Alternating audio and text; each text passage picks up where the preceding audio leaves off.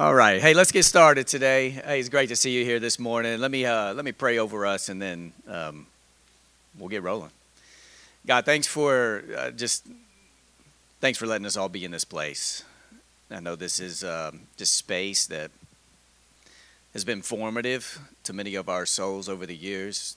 A place where relationships have been cultivated, a place where we have been stretched. And God, I'm just glad to be here. So, God, for whatever's going to happen here in this room over the next few minutes, God, for my friends in this room and all the places they will be this week, I pray that through conversations and through teaching and through class experiences, that you will just speak to them, bless them, God. Will you open up, just broaden the capacity inside of them to be able to take in and to hold everything that they receive and everything they hear this week.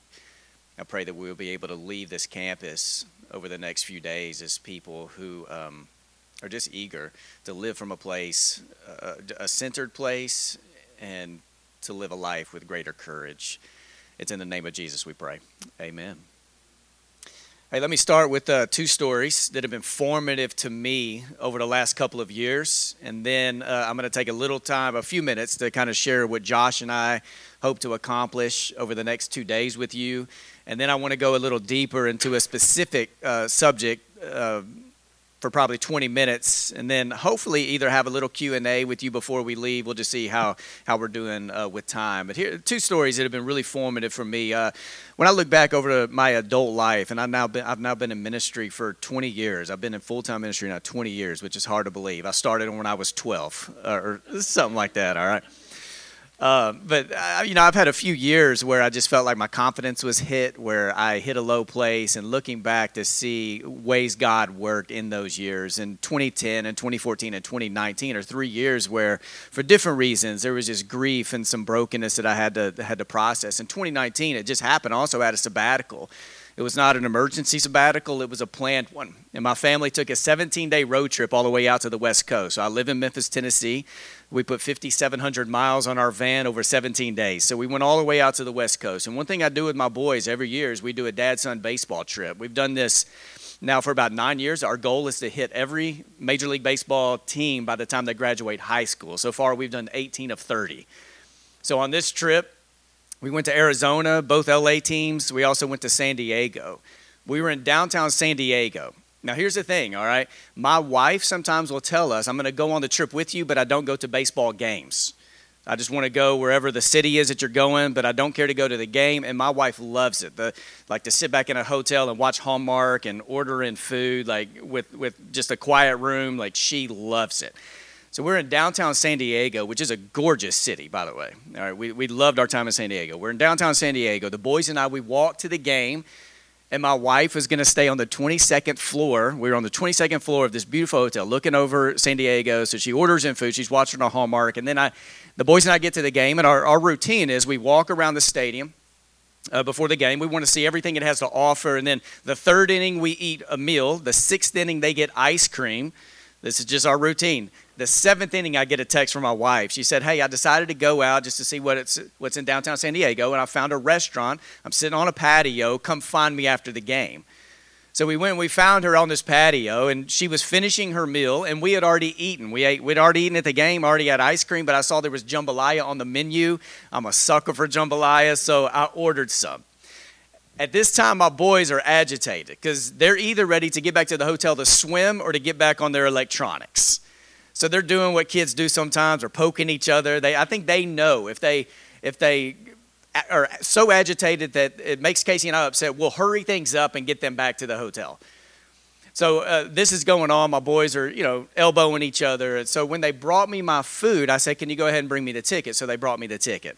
Put the credit card in there, paid for the meal, went back to the hotel. The next morning we wake up. I woke up. And I was going to get a workout in before Casey and the boys woke up. So I went down into the hotel lobby to go to the gym. I passed by a souvenir store. My wife likes to collect salt and pepper shakers. All right, so I thought I'm going to go in there and get her a salt and pepper shaker from San Diego. There were 2 of them. So I chose the one I thought she would love the most. And then I got my money clip out of my pocket. And I went to pay with my credit card, and the credit card wasn't there. Now, immediately I blamed my kids because I was like, it's their fault. I left that credit card at the restaurant. So I called the restaurant. And even though they didn't have breakfast or brunch, someone answered the phone. And I said, by any chance, like, did somebody leave a Visa Bank of America card last night? And the guy said, sir, you're in luck. There were 7 credit cards left at our restaurant last night. I said, well, that's when I said, by chance, is there a Visa Bank of America card? Not just a credit card, but a Visa. And he said, sir, there's a Bank of America card that's here. And then he said, but judging by the sound of your voice, your name is not LaToya, is it? It's like, I'm not LaToya. So I had to call and cancel the card. And it just happened that week, one of the books I took with me on my sabbatical was Ruth Haley Barton's Strengthening the Soul of Your Leadership. Fantastic book. And in the introduction, and I had remembered reading this, and in the introduction, she makes this one statement. She says, losing your soul is like losing your credit card. That sometimes you don't know you've lost it until you reach for it and it's not there. And I remembered reading that early on in that sabbatical on that trip. And thinking to myself, great point, but that's not me, because I take great pride in not losing my keys and not losing credit cards. And here I was, having lost my credit card, and I remember reflecting, and then I pulled out my journal and just started writing about what this experience is like. And then a few months later, we're in COVID, where I just needed those reminders. If I am not taking time to remember that I am a beloved of God and living from this place, like, I am going to get caught up in and especially early on in COVID, I know a lot of us, we were just trying to get things done, that it's so easy sometimes to lose your centered place and not realize how far you are from it or how much you have lost your soul. And Ruth Haley Barton's not talking about losing your salvation and needing back in, but just that core of who you are. Sometimes we can get so far from it without realizing how far we are, and how much I needed that early on in COVID. The week everything shut down, the weekend before that, I was flying out to D.C. to speak at an event out on the East Coast. This is story number 2. I board the plane in Memphis, and there's an empty seat next to me. And then about a dozen 18 to 19-year-old freshmen in college got on the plane with their mentors. So they were going on a spring break campaign trip. Bunch of 18, 19-year-olds with a mentor. So they're getting on our plane, and this young man, 18 years old, sat next to me. I'm on the aisle. He's next to the window. And I could tell immediately this guy had never been on a plane before in his entire life, because he couldn't figure out how to put the seatbelt on. He thought it was a magnet, so he's trying to put it together. So I said, hey, man, just watch me. So I undid my seatbelt and just walked him through how to click it. So he clicked it. And then when we begin to move, he's like a little kid. And he's elbowing me. He's like, dude, you can see cars out there on the highway. Like, he was so giddy and excited. And then he elbows me. He's like, man, you can see people playing in backyards. I was like, I know, man. You can see out the window. You can see all that stuff, right? And then he leaned back in his chair and he grabbed his stomach. And he's like, whoa, man, I'm getting dizzy. Now, here's the thing. If you know anything about me, all right, my greatest phobia in life is throw up. Like, I'm not the person, if you throw up around me, I throw up. I just despise the throw-upper for the rest of their lives. I'm better since I'm a dad. All right, I've been able to help out my kids, but I don't do this. So I was like, man, this is not happening right now. And I handed him that bag, that's on the flight, and I was like, dude, and then I start patting his leg a few times. And I said, look, I want you to do what I do. And I put my head on the back of that of the chair, and he put his head on the back of his chair. And I said, I want you to breathe how I breathe. And I started taking deep breaths. And he took deep breaths with me. And it worked. It was fine. About 45 minutes into the flight, we hit some turbulence, and he looked at me and he said, dude, we need to do that breathing thing again. So we did. I was like, all right, we did the breathing thing again. And he was fine. We got off the flight. He was like, thank you so much. What was so ironic is I was speaking at an event that weekend called Breathe, from Ezekiel chapter 37 about dry bones. And little did I know that next week, right, things are going to be shut down, and how many times I was going to need God to pat my leg in the weeks to come. Like, I just need you to breathe. Take a breath. So I'm just glad to be back in this space here at Pepperdine. Like, this has been a place that's taught me that God has taught me, like take a breath in life. Like, this is a place where, many of my friends come out here and we reconnect and relationships are cultivated, but a place that's just been good for my soul. So I'm just glad to be here. If you have your Bibles, you're taking notes, I want to talk about 1 Corinthians chapter 1, verse 23 a little bit today, which talks about the cross, where Paul says, what I want to do for you is I want to preach Christ crucified. And literally in the Greek, it's to the Jew, it's a scandal. To the Gentile, it's foolishness. To the Jew, it's a scandal. To the Gentile, it's foolishness. And if you notice, we're talking about how love is the greatest of all things, which you probably walking in here, you're like, that class could go in 1,000 different ways, right? Josh and I were asked by Mike, and Josh, I don't remember if this is 2020 or 2021, to co-teach. And Josh and I, the one issue we sometimes have with Pepperdine, with Harper, is my son has a birthday on May 5th.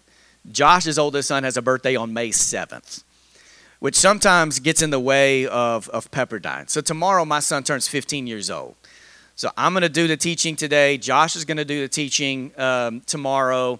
I'm jumping on a plane today to get home to be there for my son's birthday. And then my whole family's flying out to Abilene on Friday, where I'm the commencement speaker for ACU's graduation, which just happens to be my 22-year-old niece's graduation. So I get to be the commencement speaker for her. And the way, I guess, God just set this up is now I just found out that it's going to be 103 degrees in Abilene Saturday.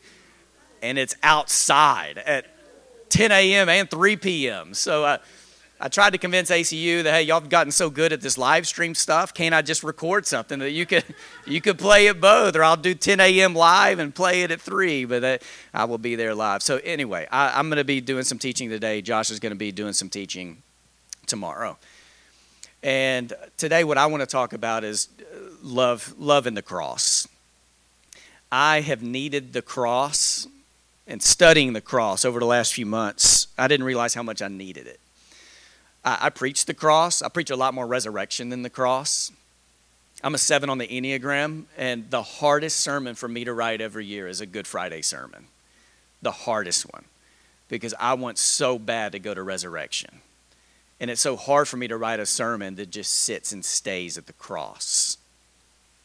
Yet, Paul's not the only one. Throughout the New Testament, love and cross are seen in the same verses together. And let me just show you a few. One is probably the most memorized verse in all of the Bible, John 3:16. For God so loved the world that he gave his only son. In 1 John 3:16, it says, we know love by this, that he laid down his life for us, and we ought to lay down our lives for our friends. In John 15, verse 13, it says this, no one has greater love than this, to lay down one's life for one's friends. In Romans chapter 5, verse 8, what Paul says is, but God proved his love for us, and that while we were still sinners, Christ died for us. In Ephesians chapter 5, and this is even, you read the end of Ephesians 5 today, and you still don't know. Like, is Paul using husband and wives to talk about Christ in the church, or is he using Christ in the church to talk about husbands and wives? But in that, Paul says this, husbands, love your wives, just as Christ loved the church and gave himself up for her. Josh Graves created a video, and Josh, I don't know if you were going to talk about this tomorrow or not, so I'm about to talk about it anyway, all right? Josh created a video about 8 or 10 years ago on the crucifixion, and I don't know the best way to even get that to you. I may post it just on my social media feed, because it's somewhere on your website, but I remember it being so good, and I went back and watched it a couple of weeks ago. And Josh Graves does this one thing in the video that I had never really thought of, but he talked about how most Catholics, if you've ever been in a Catholic church before, most Catholics, their cross, so crosses that are in their churches or the crosses they may wear or tattoo on their bodies, for many Catholics, the cross has Jesus on the cross. Jesus is there. And for most Protestants, because Protestants also put crosses sometimes in our churches or tattoo them on our bodies or have them hanging in our homes or wear them as necklaces, most of our crosses don't have Jesus on them. And for Catholic theology, which is immersed in the suffering of the world, right? Like, driven by compassion, For them, I mean, it's a cruciform life that we are called to suffer like Christ suffers. And for Protestants, it's Jesus isn't on the cross anymore. Jesus is alive, so we want to live from a place of resurrection. And I thought you did a great job in the video, because what you say is we need both. Like, we need to, not that Jesus is still suffering on a cross, but we need to be reminded that we are called, like Jesus, to extend the love of God in the world by entering into the suffering of the world. And we're also called to live from a place of victory, right? That we are living from a place of the entire Easter weekend experience of death, burial, and resurrection of Jesus. So at Sycamore View, we have two crosses that hang on our wall. So if you ever come to our church or you look up on our stage, we have two crosses. The very first sermon series I did back in 2008, when I was there, I did a 9-month series on the Gospel of Luke, and it was called Life Reframed. It was how Jesus reframes our lives. And I stood up one Sunday and I asked the church to donate frames. Any picture frame in their house or frames that were in their attics, would they donate them? And we had dozens of frames that people donated.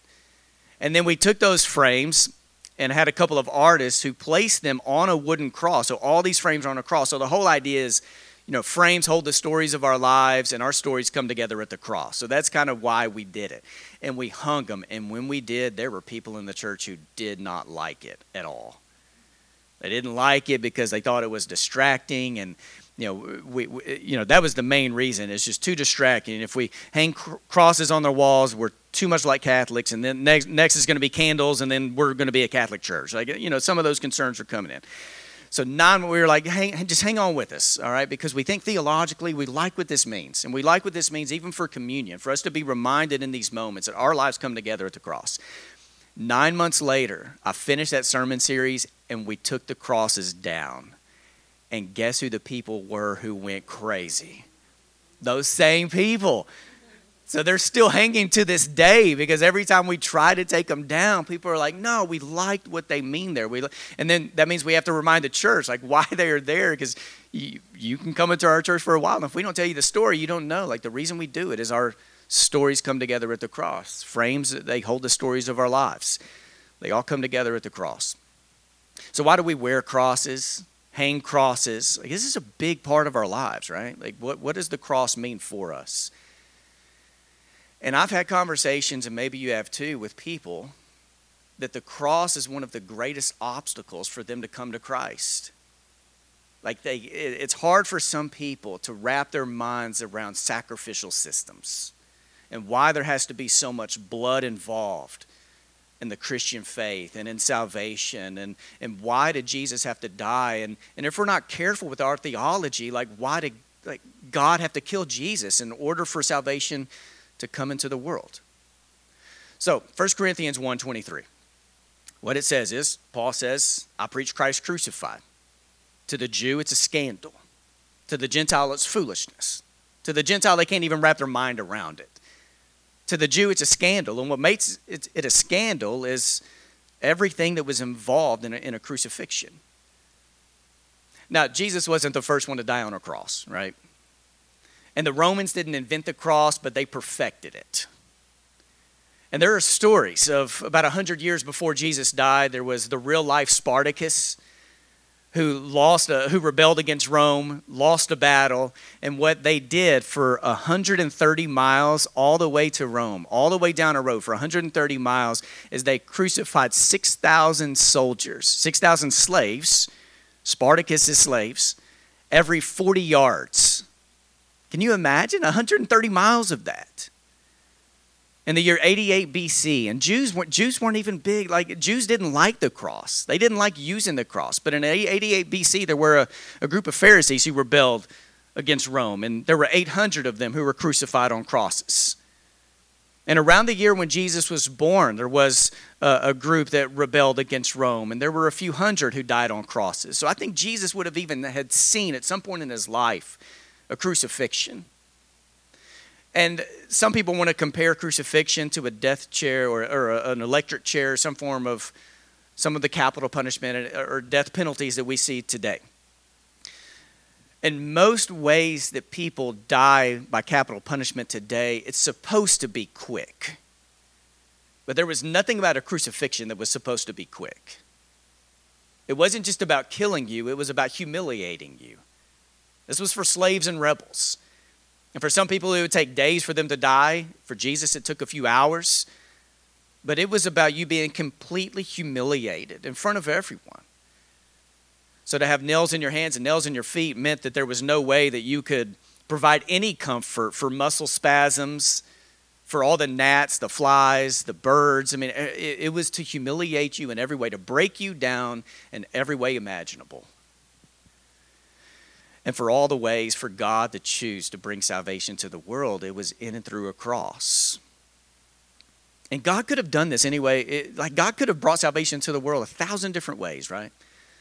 But maybe there's something about the cross that tells us how serious God takes sin, and we should take sin, and how serious God takes relationship, and how serious we should take relationship. So what's been really good for my faith, not just my preaching, but my faith, is to look deep at the cross. And there have been some helpful books I've read over the last 6 months. Fleming Rutledge wrote a book called The Crucifixion. It is one of the best books on the crucifixion I've ever read. I highly encourage. It's a long book. It's deep. Scott McKnight wrote a book on atonement a little over 10 years ago that has been very helpful. What I want to do for the next few minutes is just walk you through 7 images of the cross. And it's not that these are the only 7 images. I just want to walk you through 7 images of the cross. And I'm going to spend just a little more time on a couple of them. But here are 7 images that I think we need to know. And as I walk through these 7 images, I hope that this can expand your appreciation for what the crucifixion means to faith and to the world. I hope this can broaden how you think about the cross. Because the moment, or whenever we think that we have understood everything the cross, everything that was accomplished on the cross, and everything it means for us, there is more to understand. There is so much that happened when Jesus was crucified. There is so much that happened for our lives and for the world. So the first image I want to talk about is Christus Victor. And this has probably been my favorite image for over a decade. If you've heard me preach cross, and for Sycamore View, when they have heard me preach cross, most of the ways I have preached the cross in over 10 years has been Christus Victor. Colossians 2, verse 13 through 15. Hebrews chapter 2, verses 14 through 18.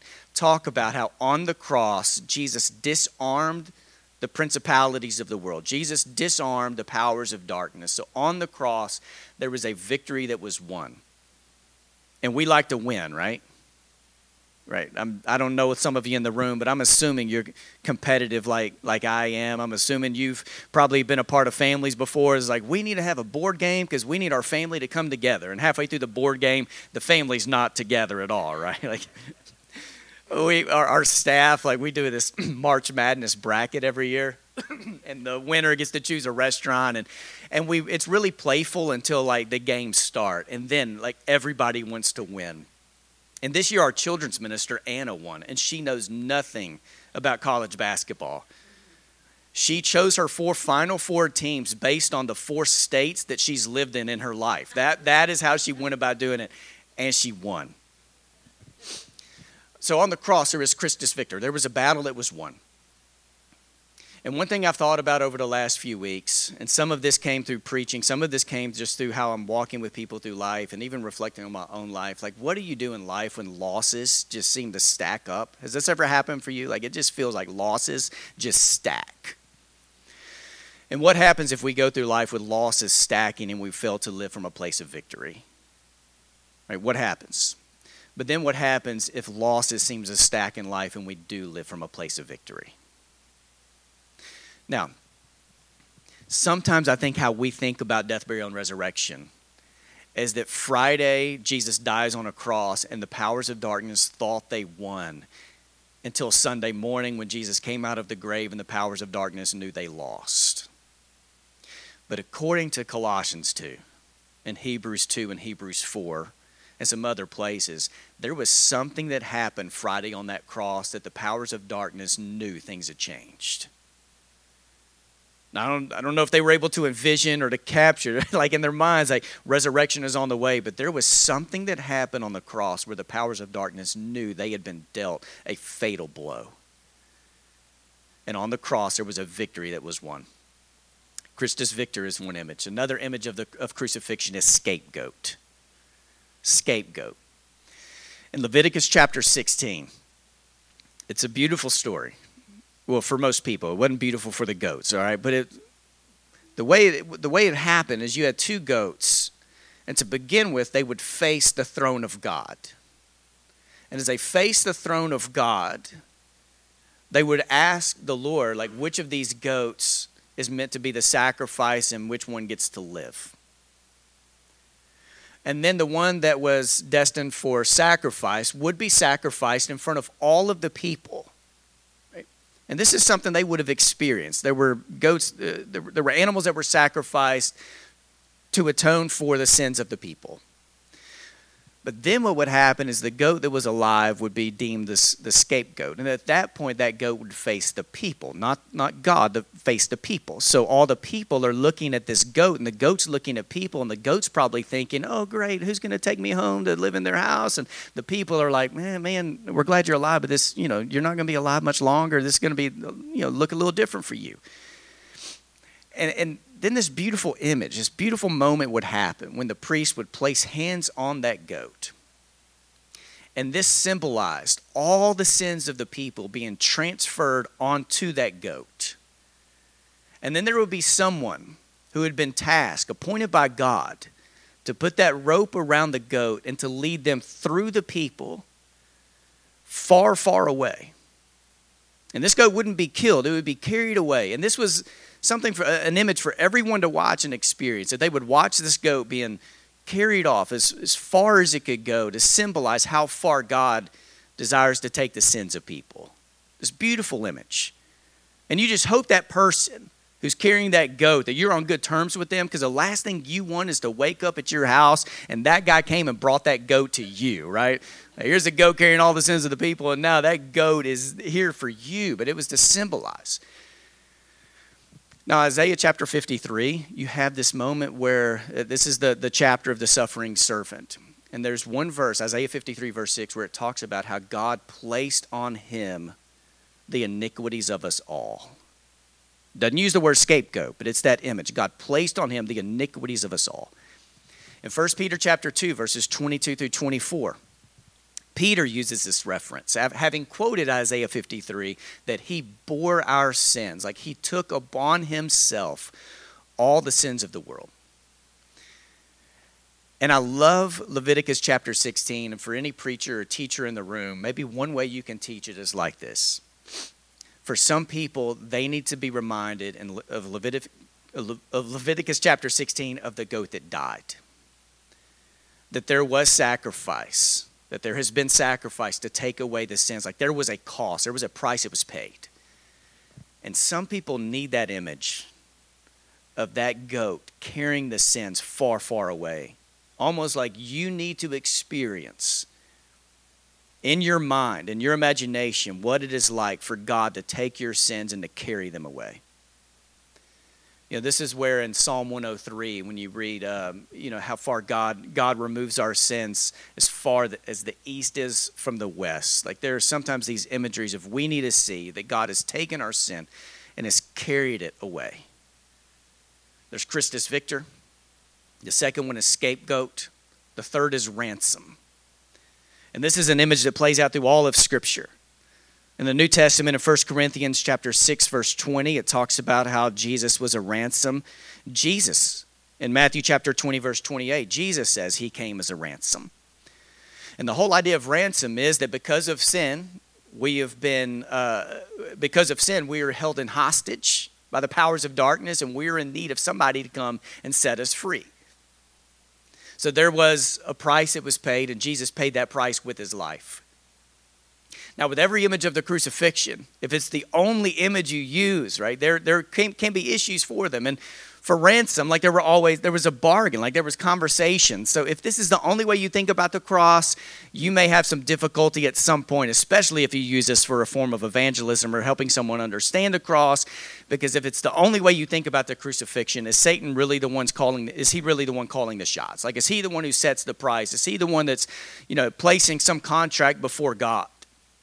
But the idea of ransom, I think for the Christian faith, is that we're held in hostage by the powers of darkness, and we were in need of freedom, which is something that plays out throughout all of Scripture. And Jesus was willing not just to come up with some price for it, but to pay the price with his own life. So it wasn't just from the resources of heaven or through conversation, it was with his own life. The fourth image of a crucifixion is the Passover lamb. And there's language even in the New Testament of how Jesus became the Passover lamb for us. In John chapter 1, for some reason, like John the Baptist, this is the image he uses when he first sees Jesus. Like, this is the Lamb of God who has come to take away the sins of the world. In 1 Corinthians chapter 5, verse 7, Paul talks about how Jesus is our Passover lamb. And the whole purpose of the Passover lamb was to remind people of freedom. So Jesus has come. He's become the ultimate Passover lamb. The fifth image of the crucifixion is penal substitutionary atonement, PSA. And for most of us, this has been the way that we have probably heard the cross preached more than any other image of the crucifixion. And this is that because of sin, there is separation between humans and God. And there is the wrath of God that needs to be poured out on sin or poured out on the sinner. And Jesus stepped in our place, so Jesus took on the wrath of God so that we don't have to do that. So there was a substitute. Now, throughout the New Testament, you have atonement language everywhere. In almost every image of the crucifixion, from Christus Victor, scapegoat, ransom, Passover lamb, all of them have some level of atonement. Romans chapter 3, verse 25. Romans chapter 5, verse 8. 1 John chapter 2, verse 2. 1 John chapter 4, verse 10. Like there's a lot of language of atonement. And I can remember back when I was at church camp years ago, I can remember one class, it may have been the main talk one day, where the youth minister, and I'm sure he's working out like the best theology he had at the time, like good intentions, right? He wanted something good for us. But I remember what he did is he would just hold up an image of Jesus dying on a cross. And then he would talk about how when you sin, or if you do this, this is what you're doing to Christ. And what he wanted is just this conviction to come upon us, like God was mad at you, and you better be glad Jesus stepped in the place. I think we've got to be really careful how we talk about substitutionary atonement. If this is the only way we come at the cross, the problems you may run into in your own theology or in evangelism is how it portrays God. And how can you hold some of those verses I read earlier a little while ago about the love of God being in the cross as you think and talk about how Jesus became our substitute? The wrath of God was pointed somewhere. And the wrath of God was pointed at sin to set the world right. It's not because God was hated you, and now you're just glad that Jesus stepped into place. But their sins had to be atoned for. All right, the sixth one is this, moral exemplar. Now, these last two have really taken off in the last 100 years. But how Jesus became an example, moral exemplar. Like in John chapter 15, verse 13, Jesus talks about there's no greater love, right, than you lay down your life for your friends. And this is the same place where Jesus talks about us. I've set you an example, and I need you to follow in my example. Jesus became a moral example. So as you see throughout all of the life of Jesus, he was sacrificial in the way he lived. He was sacrificial in the way he died. He set an example for us that now we lived in that same kind of way. We make sacrifices because we have seen how Jesus made sacrifices. Jesus' purpose of coming to earth wasn't just to die on a cross, or else Jesus would have come around the age of 30 and would have gone straight to a cross. But there was a life he lived, an example he set leading up to that cross. And he set an example for us. He was sacrificial in his life, sacrificial all the way in his death. And last but not least, the seventh one is this, solidarity. Solidarity, that Jesus became like us in every way. He became like us in every way, to walk the ground we walk on, right, to bleed blood, to die a death, to die our death. He became like us in every way. And solidarity, especially in the book of Hebrews. Hebrews chapter 2, verse 17. Hebrews chapter 4, verse 15. I think even John chapter 1, verse 14, where it talks about, the Word became flesh and moved into the neighborhood. Solidarity. He became like us in every way. So there's Christus Victor, scapegoat, ransom, Passover lamb, substitutionary atonement, moral exemplar, and solidarity.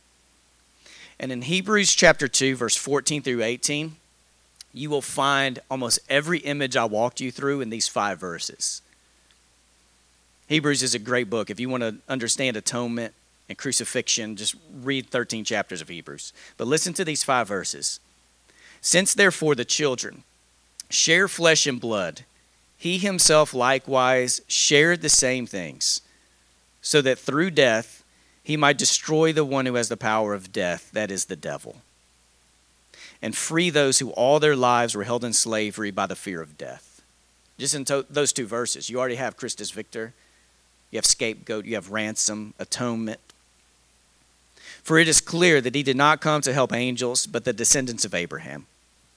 Therefore, he had to become like his brothers and sisters in every respect, so that he might be a merciful and faithful high priest in the service of God, to make a sacrifice of atonement for the sins of the people. Because he himself was tested by what he suffered, he is able to help those who are being tested.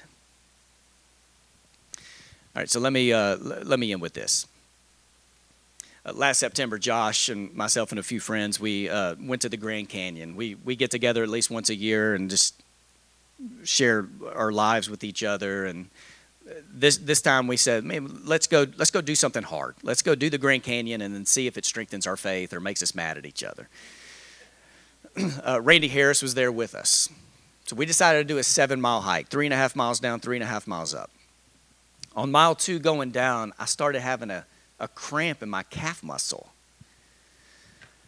But I looked over and Randy Harris wasn't breaking a sweat. And I just had this moment of thinking, man, I cannot get out-hiked by Randy. I'm not calling him old, but he's older than me, all right?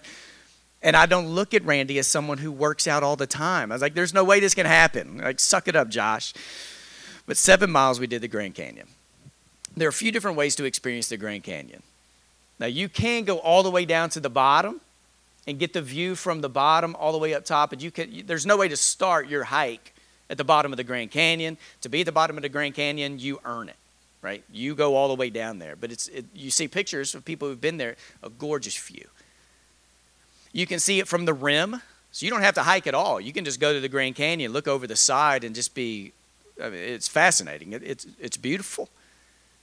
You can do what Josh and I did, where you go about halfway down, and there you can see down and you can see up and all the colors. It's gorgeous.